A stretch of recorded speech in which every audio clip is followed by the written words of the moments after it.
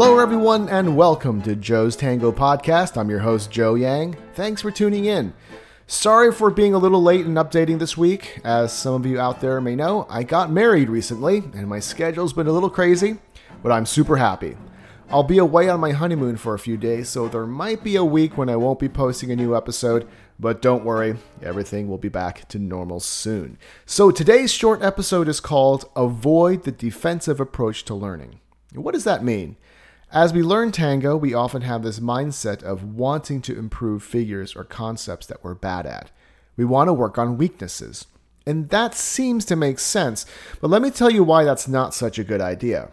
When we start tackling one thing that we need to improve, we'll start noticing other things that we're not so good at. And so we work on that new problem, and then we notice another problem or weakness, and another, and before we know it, we're caught in this negative cycle of obsessing over things that we might be bad at. This is what I mean by learning tango defensively. What's wrong with my dancing and how do I fix it? Becomes a constant struggle to stay ahead of all the bad things about our dancing, whether they be real or imagined.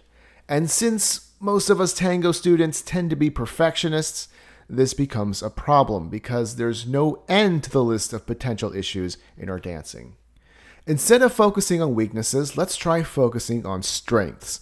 When you start taking tango classes consistently over a period of time, you'll start gravitating towards certain figures. You'll notice that despite things you need to improve, there are steps that you are clearly better at.